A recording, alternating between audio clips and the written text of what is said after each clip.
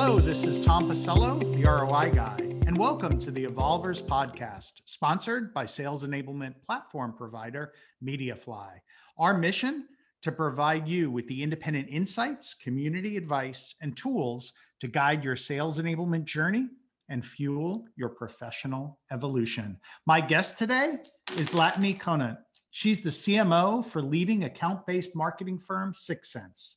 Latany's been responsible for generating just absolutely incredible growth at 6sense by creating several new go-to-market programs and value-focused initiatives, including her Talking Sense interview series, where I had the honor of being a guest. And I think I was amongst one of the first rounds, second round.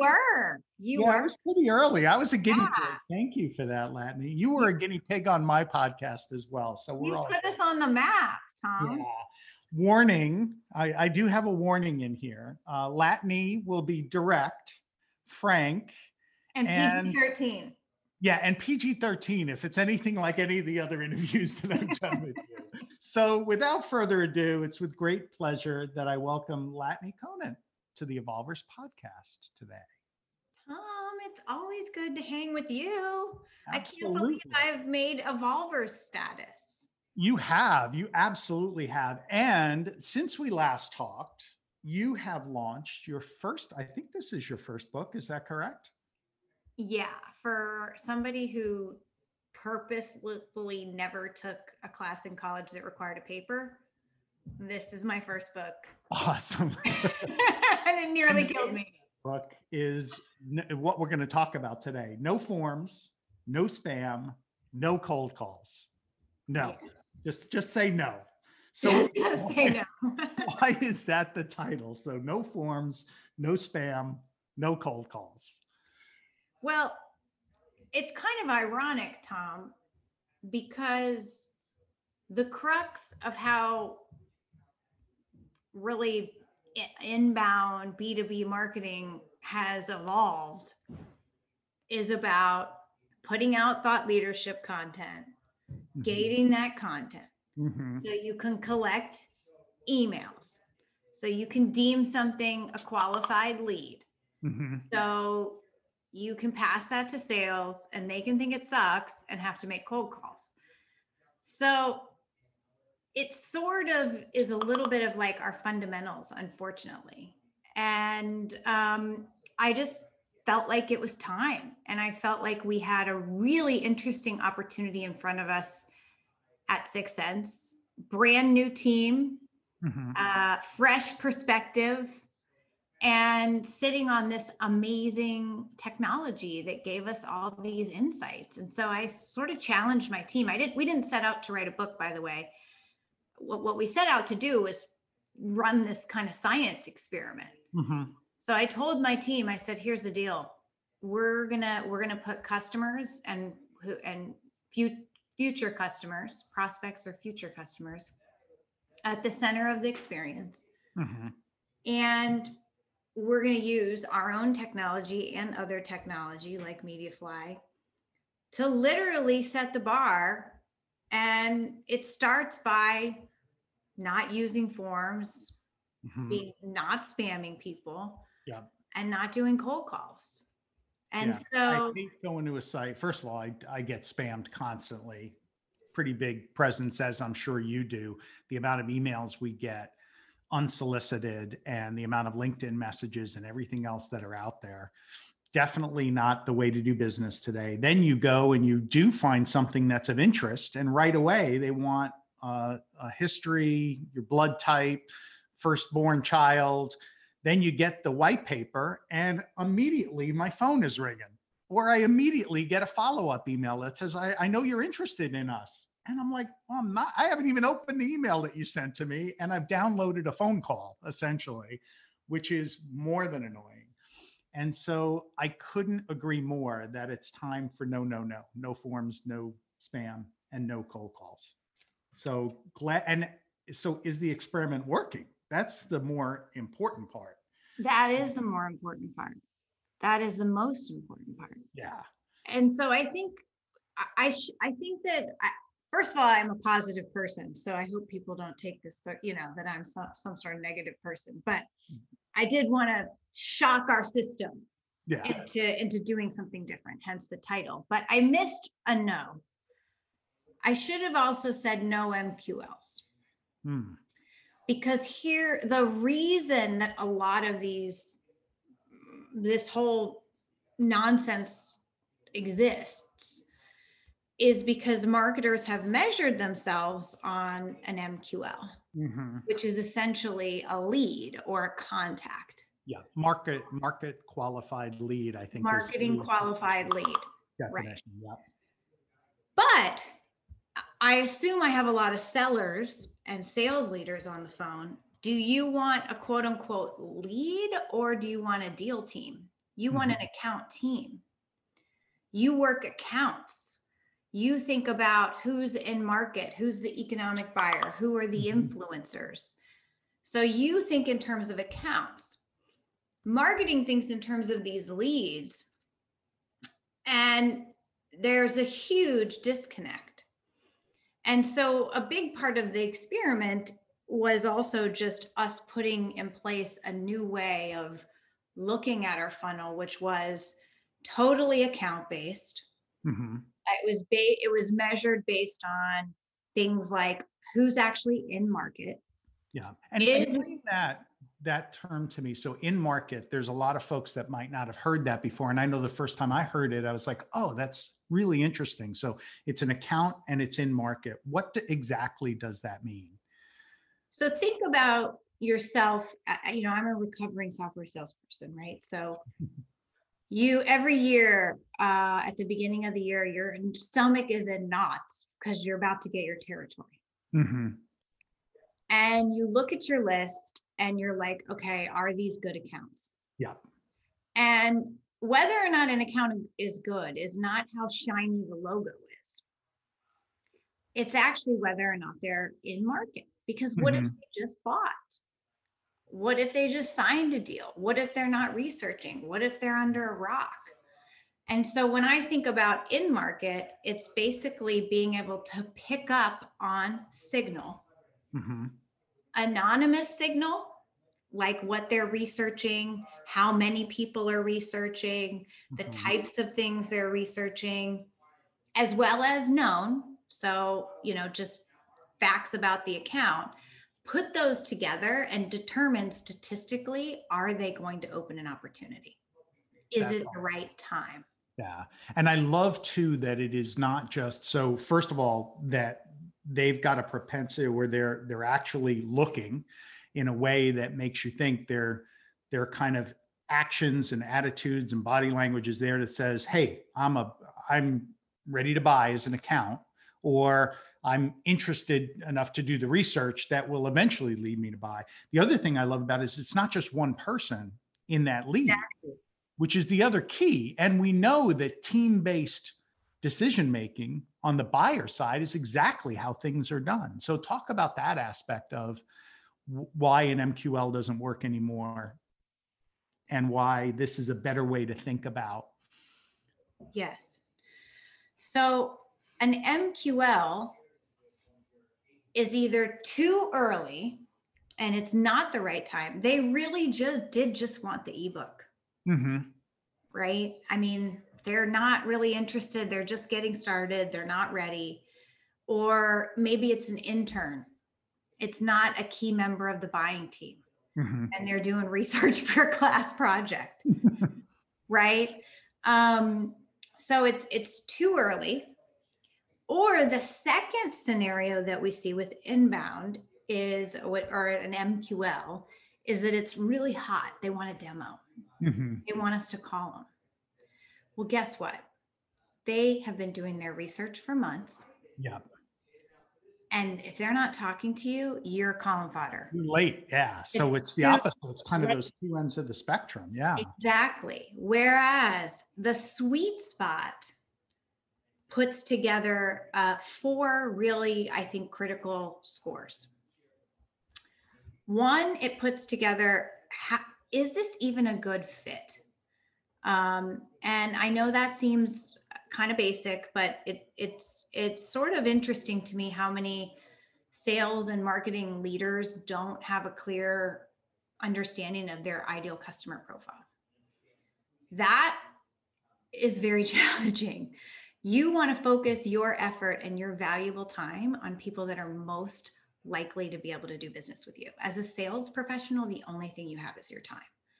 So we want to make sure it's a good account. And so the AI can actually go out and look at patterns and say, is this a good account for you?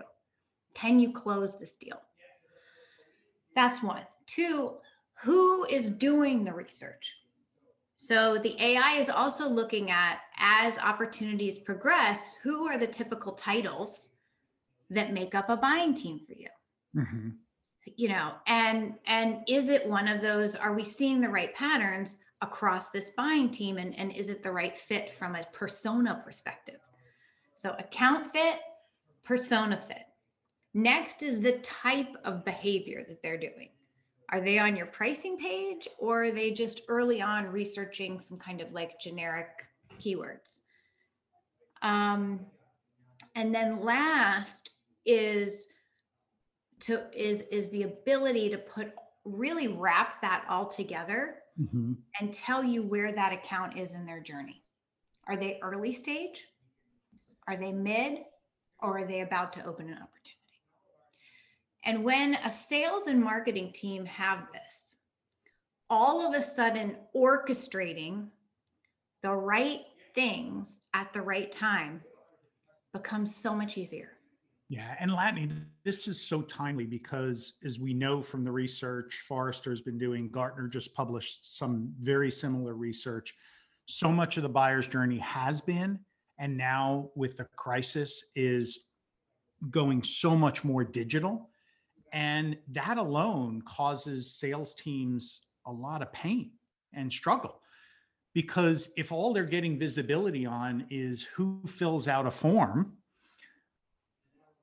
they're missing so much of the potential opportunities. Either it's too early, too late, too hot, too cold, Right. I mean, nothing just right. So right. It's so challenging, right? Because,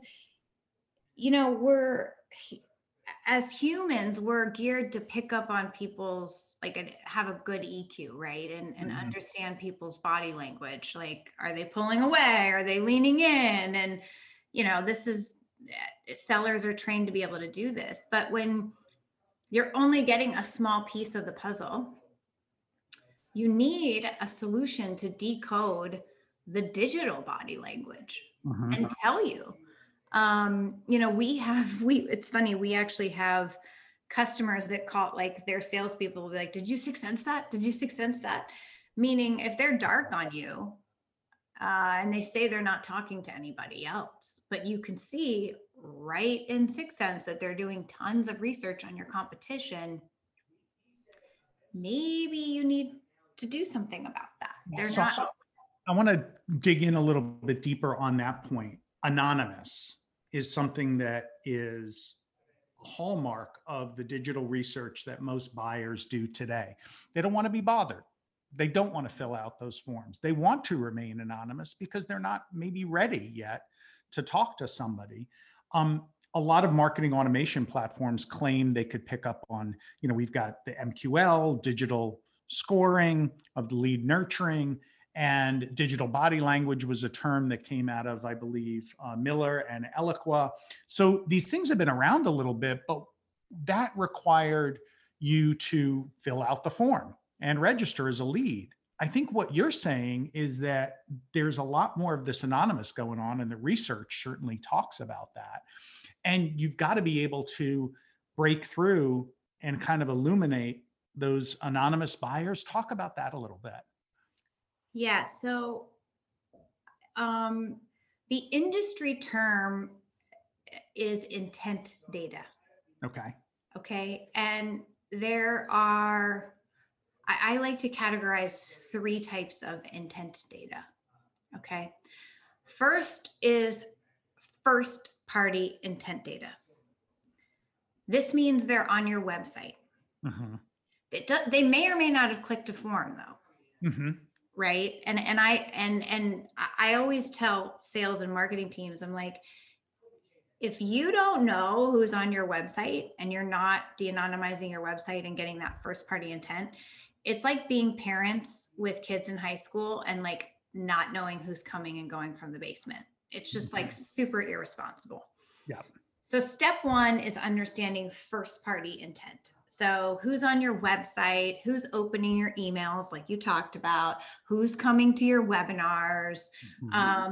If you sent them something through MediaFly, who's viewing pages in MediaFly. So all of those are your owned properties, and that's first party intent. Typically, that's the strongest digital body language, right? They're on your website, they want to come to your stuff. That's great. It's not enough. There's another form of intent that I call second party intent. And I think I made that up, but think of this as you don't own the website, but it is a website about you. So a G2 Crowd website, for example, Trust Radius, all of these review sites are about you and about your competitors, and people are going there to learn about a category or vendors. Absolutely. And they're very trusted, and they are incredible resources that buyers leverage as much and sometimes even more than first party data. So Exactly. again, So you need that visibility. Yeah. So you need that. So that's the second step is second party intent. So first party intent, second party intent. Then there's third party intent.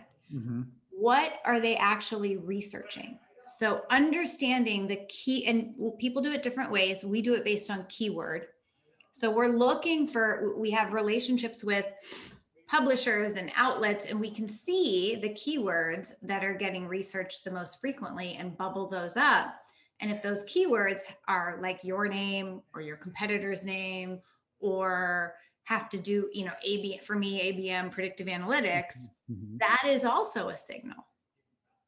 That's amazing. So think about this. You've got sellers, they know they're talking to, maybe doing demonstrations to one of the customers.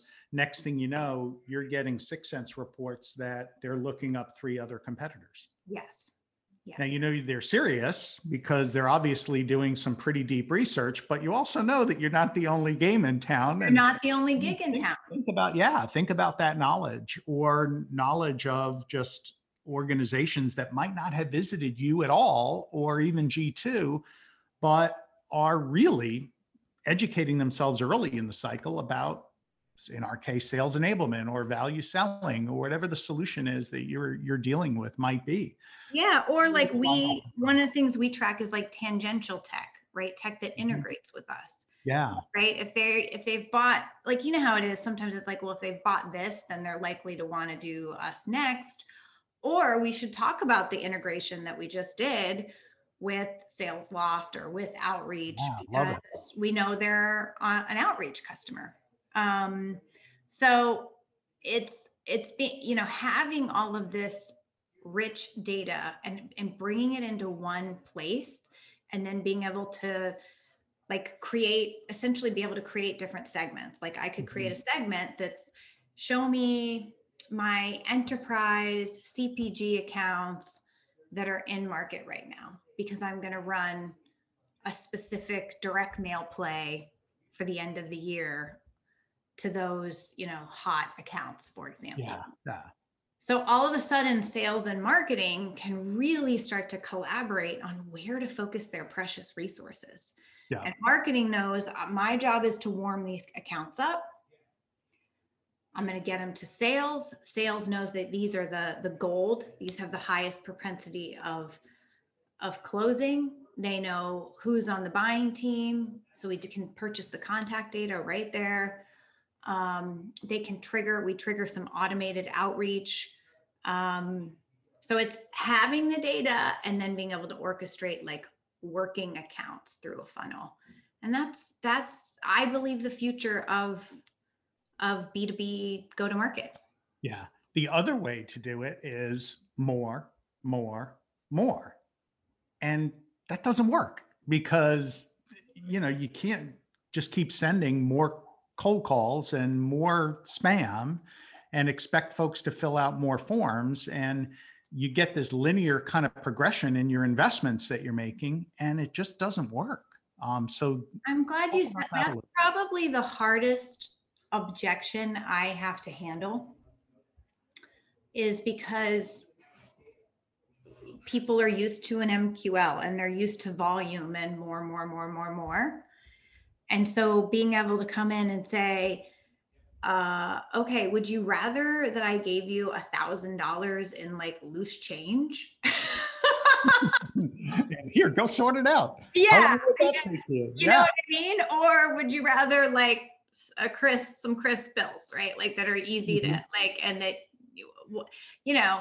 So it's sort of like I'm trying to think of different metaphors, but really what I try to explain, and savvy people that have been around the block tend to get it, is how do you make money as a company, and what is going to have the biggest impact on the bottom line. And the biggest impact is typically there's a few critical conversions, Mhm. and there's how long it takes you to close a deal, Yeah. and then there's how much you get for the deal.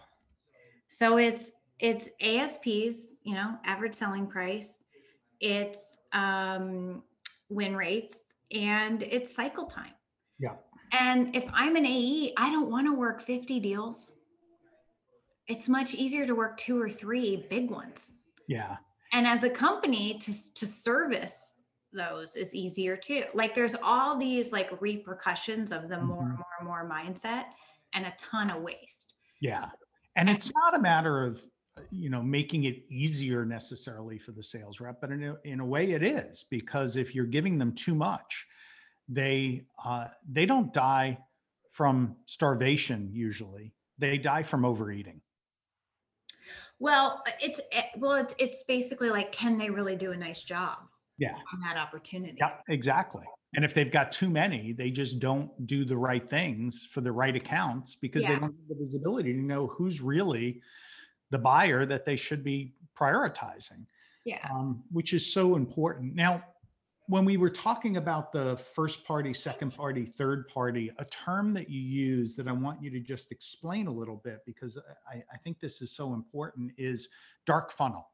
So there are these anonymous buyers, and you call this the dark funnel. Talk about that a little bit and relate it back to the first party, second party, third party. And since we're close to Halloween, I figured, we'll explore the dark funnel. It sounds ominous. It is ominous. It sucks. It really sucks. I mean, like if you think about, it depends on whose stat you want to go with. 98%. I've seen anywhere from 98% to like 56% of the sales cycle is anonymous. So I don't care, maybe it's a dark funnel and or a gray funnel, but the reality is you think you have a funnel and you think you're tracking along. But what you actually have is a dark funnel, and there's all of this rich activity that's happening that you don't know about. And that's what ends up with the more. Mhm. Whereas if I can shine a light on that dark funnel and all of a sudden give you a known funnel and say, I am lighting up the best opportunities Yeah. and accounts for you to work, it's kind of a whole new world. And so, in our story, the dark funnel is the enemy. I completely agree. And it's I think so important to prioritize the precious resources that we have nowadays. We're expecting our sellers are under a lot of strain. We're expecting them to perform in this new environment. And if we're just throwing more unqualified opportunities at them, more is not going to do it. I think they're already Zoom burned out. So I think focusing the greatest efforts on the right accounts is absolutely the way to do it. And one of the other things that we've had the opportunity to work on together, so I want to pivot a little bit Yeah, from marketing focus over a little bit to sales enablement. We talked about the buyer's journey being more digital. So more of this anonymous, kind of them doing it on their own. When a seller is engaged, though, it becomes more important than ever that they're going to be effective and amazing, because that could be an incredible differentiator. You know, the buyer's been doing this research on this website, that website, this third party, that third party, and now it's time for your seller to shine. And I know at 6sense, one of the things that you've done is you've really worked to make sure that this new remote engagement environment, or perhaps at best a hybrid environment, that your sellers are going to be really effective and create a great engagement experience. So talk about what you've been doing to accomplish that and some of the innovative ways that you've worked to improve that customer engagement experience.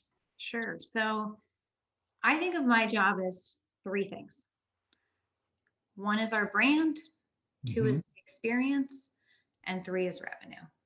But experience across the board is hugely important. And that's what the book, the book was about, kind of the prospect experience and more top of funnel. And so, of course, if we're working so hard to provide this personal, relevant, amazing experience when they show up to meet with one of our AEs, um, we got to bring it. Yeah, you don't want to put up a generic presentation or, a Yeah. generic demo, right? So, And buyers are very difficult because they show up in different ways, right? First of all, some show up very, very educated. And the whole, I'm going to do an hour of discovery, they're so frustrated. mhm. They're annoyed. They're Yeah. like, no, I know what you do. I've researched what you do. I want to see this, that, and the other. So some show up like that. Some show up, less educated, who, want to kind of slow down, want to understand the business objectives. And so they show up in all these different formats, and they show up different personas. Mhm. Right? We talked about the buying team. And there's a lot of nuance in that. If I'm talking to a digital marketer, what floats their boat is going to be totally different than marketing ops. Mhm. And so our sellers have to be able to quickly get feedback, process, and be able to zig and zag to make it an incredible meeting. Yeah. And let's do the math on just that. You've got how many different personas times how many different kind of styles, maybe times where they are in the journey. And all of a sudden, Yeah. and you got a new rep because 6sense is growing dramatically quick, and you don't have folks that have sold ABM before anymore who are experts at marketing. So you've got to bring them up to speed and get them effective now. Yes. Yes. And we are a platform. So you might start with one business objective, and that mushrooms into solving a bunch of others. Mhm. So we're not selling an app.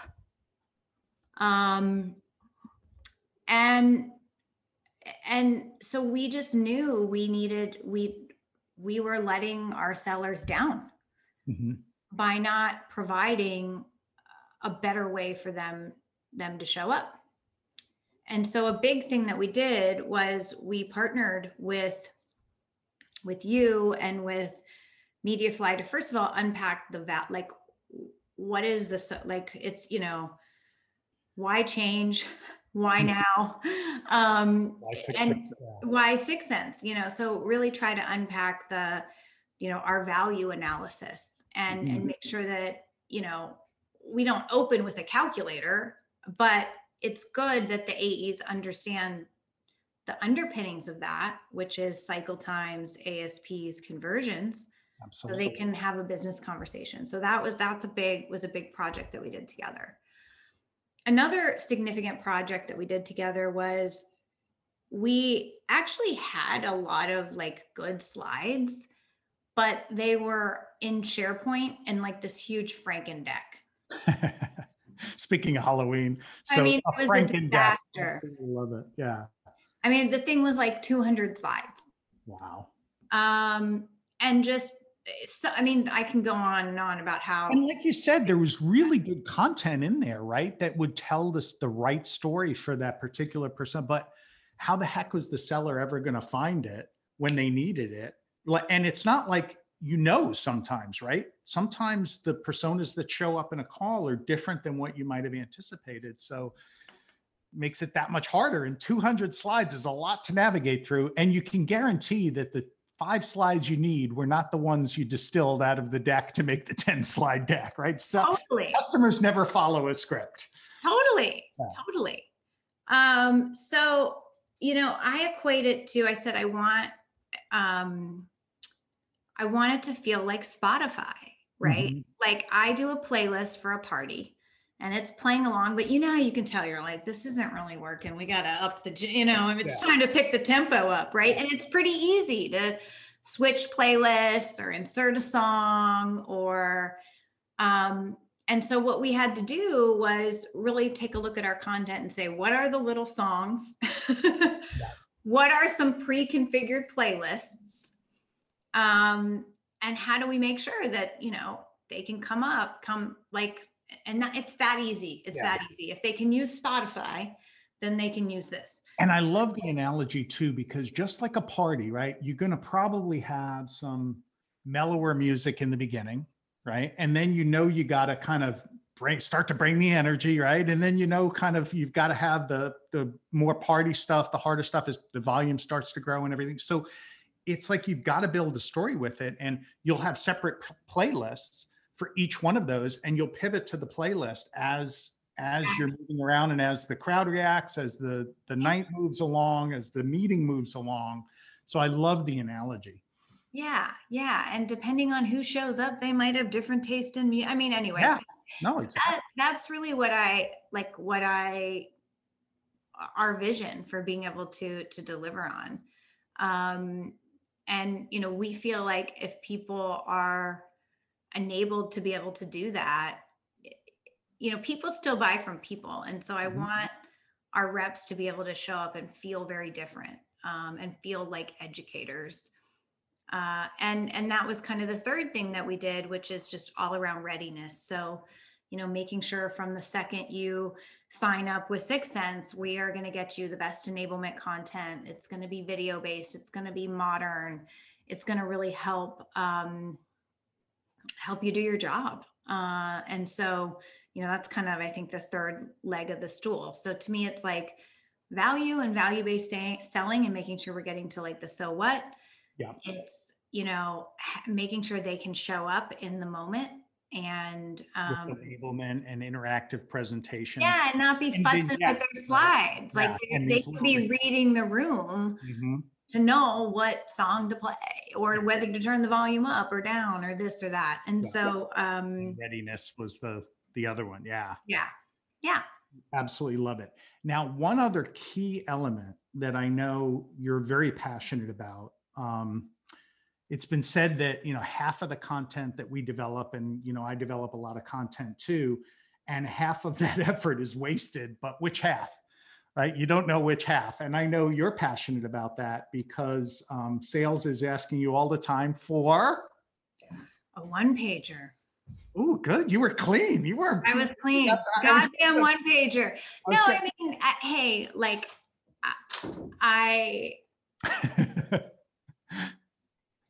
I think it's easy. It kind of goes back to the more, right? More leads, more emails, more this, more that. Yeah. More one-pagers. More one-pagers. And I have just like the Franken deck, I have a lot of disdain for the one-pagers. And here's why. One, we're a platform and we drop 2 features a week. Yeah. So as soon as we put a one-pager out, it's probably out of date. So that's just kind of annoying. Second of all, which one-pagers, which aspect of the platform, geared towards what persona? I mean, we could do so many permutations of the one-pager, right? And then third, I just am not convinced people actually look at them. You know how many like one-pagers I've printed for booths and thrown out? So I guess I just am kind of like, hey, if they work, we'll do them all day. But my guess is they don't, and I'm really interested to see how the data plays out. But I'd so much rather do like an interactive embedded videoed vignette instead of a static slick sheet. Every slick, have you ever looked at a slick sheet and had it look different than they all look the same? No, they all look the same. And so that's part of the challenge. And I think what you're doing now is you're leveraging data and intelligence and insights to prove out or eat crow with the sellers Yeah, that, that one pagers are very effective and they're going to turn. So I mean, people you're need leveraging product, media fly they now, need right? product info. I get Yeah. it. So But we're tracking. I now. want to reinvent how we deliver it, I guess. Let's We're just tracking now for you the definitive proof one way or another, and the numbers will speak for themselves, right? So is it being used? Are the one pagers being used or not? First question to answer. Are they being sent to customers? Are the customers consuming them? And then the bigger thing, is it moving the needle on your moving the needle. Just because we're sending them doesn't mean they're working. ASP win rate cycle time? Show me the numbers, you know? Show me the numbers. Show me the numbers. So that's kind of, that's the deal. I'm really fired up. This is going to be huge for us. Yeah. And I think just any marketer needs to know the facts about it, because we all go in with, our favorite things that we do. Value tools, right? Value tools are the greatest thing. You need to invest more in that. Well, how do you know? Is it working for you? Infographics, videos, presentations. Yeah, I mean, the list of content that we produce, sometimes it's like we get paid by the pound, I think. Totally. more, right? And it's really about less of what works and more of what's maybe personalized and tuned. But we have to have this intelligence and insights to be able to be agile. And being able to prune and then train on it. Yeah. You know? Yeah, exactly. Because less content that they're really good at using and leveraging at the right, that's the best. Yes. And then they're trained on it and they know that works. And so, it's a whole cycle. Yeah, completely agree. So Latany, if you had to distill all the wisdom, and this was really educational. I know that even though I've worked with you on some of the projects and everything, I've learned a lot today. And I'm sure this is just the tip of the iceberg about what's in the book: No Forms, No Spam, No Cold Call. So thinking back on the book and the first that we talked about, what's the one piece of advice you'd like to leave our evolvers with today? That I think just knowing that there is a tremendous opportunity out there, and I'm selling great technology like Mediafly, like 6sense Other. Yeah, technology is a catalyst for change, but I'm also selling change. Mm-hmm. And it's hard, I get it, but it's worth it. And it's sort of how you stay best in class, how you stay alive, how you stay top of your game. And I think the best sellers out there understand that. They're always perfecting their craft. They're always studying. They're always curious. They're always asking. And that's what we collectively have to continue to do. Yeah, I agree.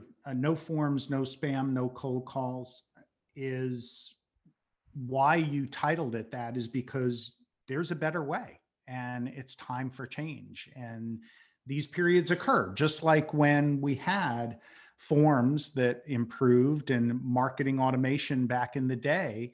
In the 90s, it was revolutionary. Yeah, absolutely. But that's kind of old school now. So there's a new way, a new and better way for both marketers and sellers to take advantage of this in a great way, to do more with absolutely less, which is the other imperative that we're all going to be faced with coming, through and accelerating out of this crisis. Is the CFNOs are going to be on us to do more with less. So this is one way to leverage technology.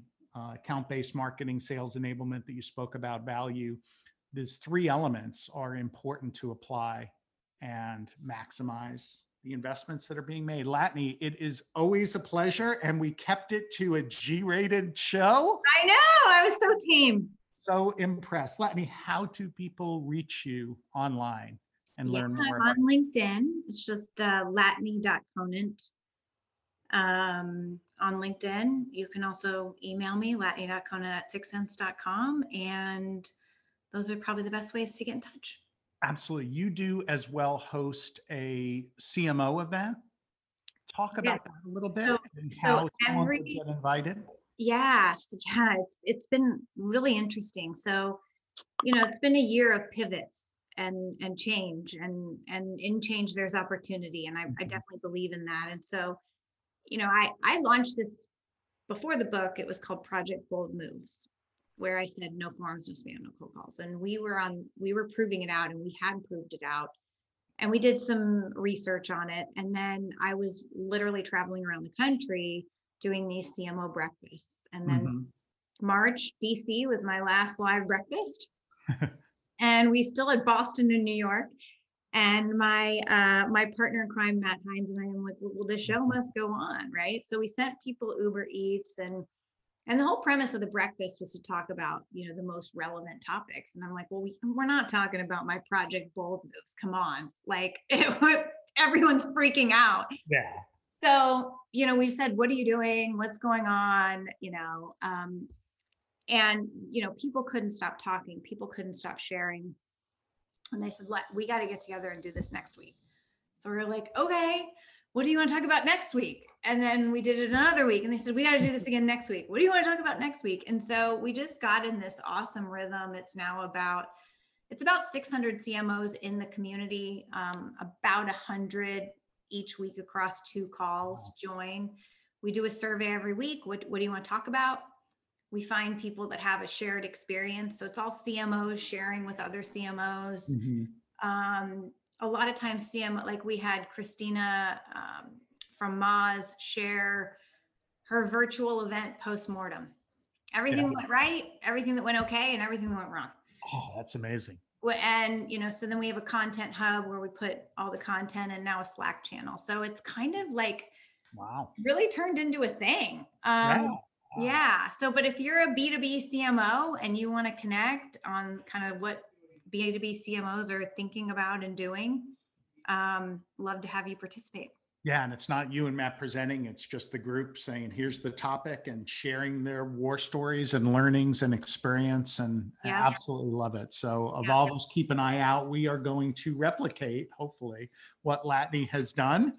And if we could do a little bit about what you and Matt have put together, it would be amazing. You've Latney, got a great community. They'll love it. yeah, no, absolutely, we do. So thank you so much for joining us and participating to make the Evolvers. Just absolutely a great and growing community, and for all the advice and wisdom that you shared. Thanks for having me, Tom. Until next time, Evolvers, keep evolving.